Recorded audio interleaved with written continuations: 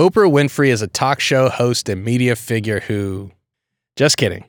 You know who Oprah is, but let's dig a little deeper and look into Oprah's life and career, focusing on some things you may not have known. In 1954, Oprah Winfrey was born in Kosciuszko, Mississippi. Her mother was a housemaid named Vernita Lee. Her father was serving in the armed forces at the time of her birth. Oprah's early years are spent in poverty, going back and forth between her mother and her grandmother, Haiti Mae, and briefly with her father, Vernon, in Nashville, Tennessee. She suffered horrible abuse from many family members and ran away from home at 13. Oprah found an escape from her unhappy childhood in reading and academics. Having learned to read before the age of 3, she became skilled at reciting Bible verses, earning her the nickname The Preacher. She became an honor student at East Nashville High School, where she joined the speech team and was voted most popular girl. Winning an oratory contest gave her a full scholarship to Tennessee State University, where she studied communications. At 17, she won the Miss Black Tennessee beauty pageant. Also at 17, her career in broadcasting was born.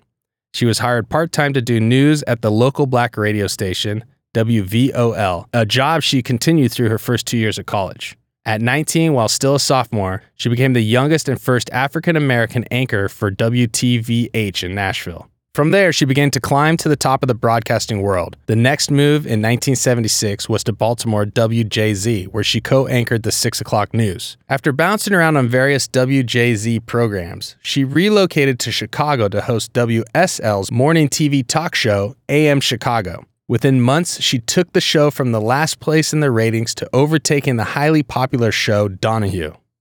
Within months, she took the show from the last place in the ratings to overtake the highly popular talk show Donahue. In 1986, at the urging of Chicago-based film critic and friend Roger Ebert, Oprah expanded AM Chicago to an hour and signed a syndication deal with King World Productions. The show, now renamed The Oprah Winfrey Show that we know, became the most successful program in talk show history. It would run until 2011 and win 9 Daytime Emmys for Best Talk Show, while Oprah herself would win 7 Daytime Emmys for Best Talk Show Host. In 1999, she withdrew her name from consideration for the Daytime Emmy Awards. I guess she was just winning too hard. Oprah used the show's popularity to become a highly successful entrepreneur, spokesperson, and philanthropist. Her entrepreneurial efforts began in 1988 when she formed her production company Harpo Inc. Harpo, of course, being Oprah spelled backwards. Over the years, Harpo Production has created a number of successful ventures in film, television, radio, and print. The products have included Precious, Selma, Tuesdays with Marie and O, and the Oprah Magazine. In 2000, she launched the Oxygen Network. As a philanthropist, she started a charitable foundation known as Oprah's Angel Network. She has also hosted fundraisers for political candidates such as then presidential candidate Barack Obama.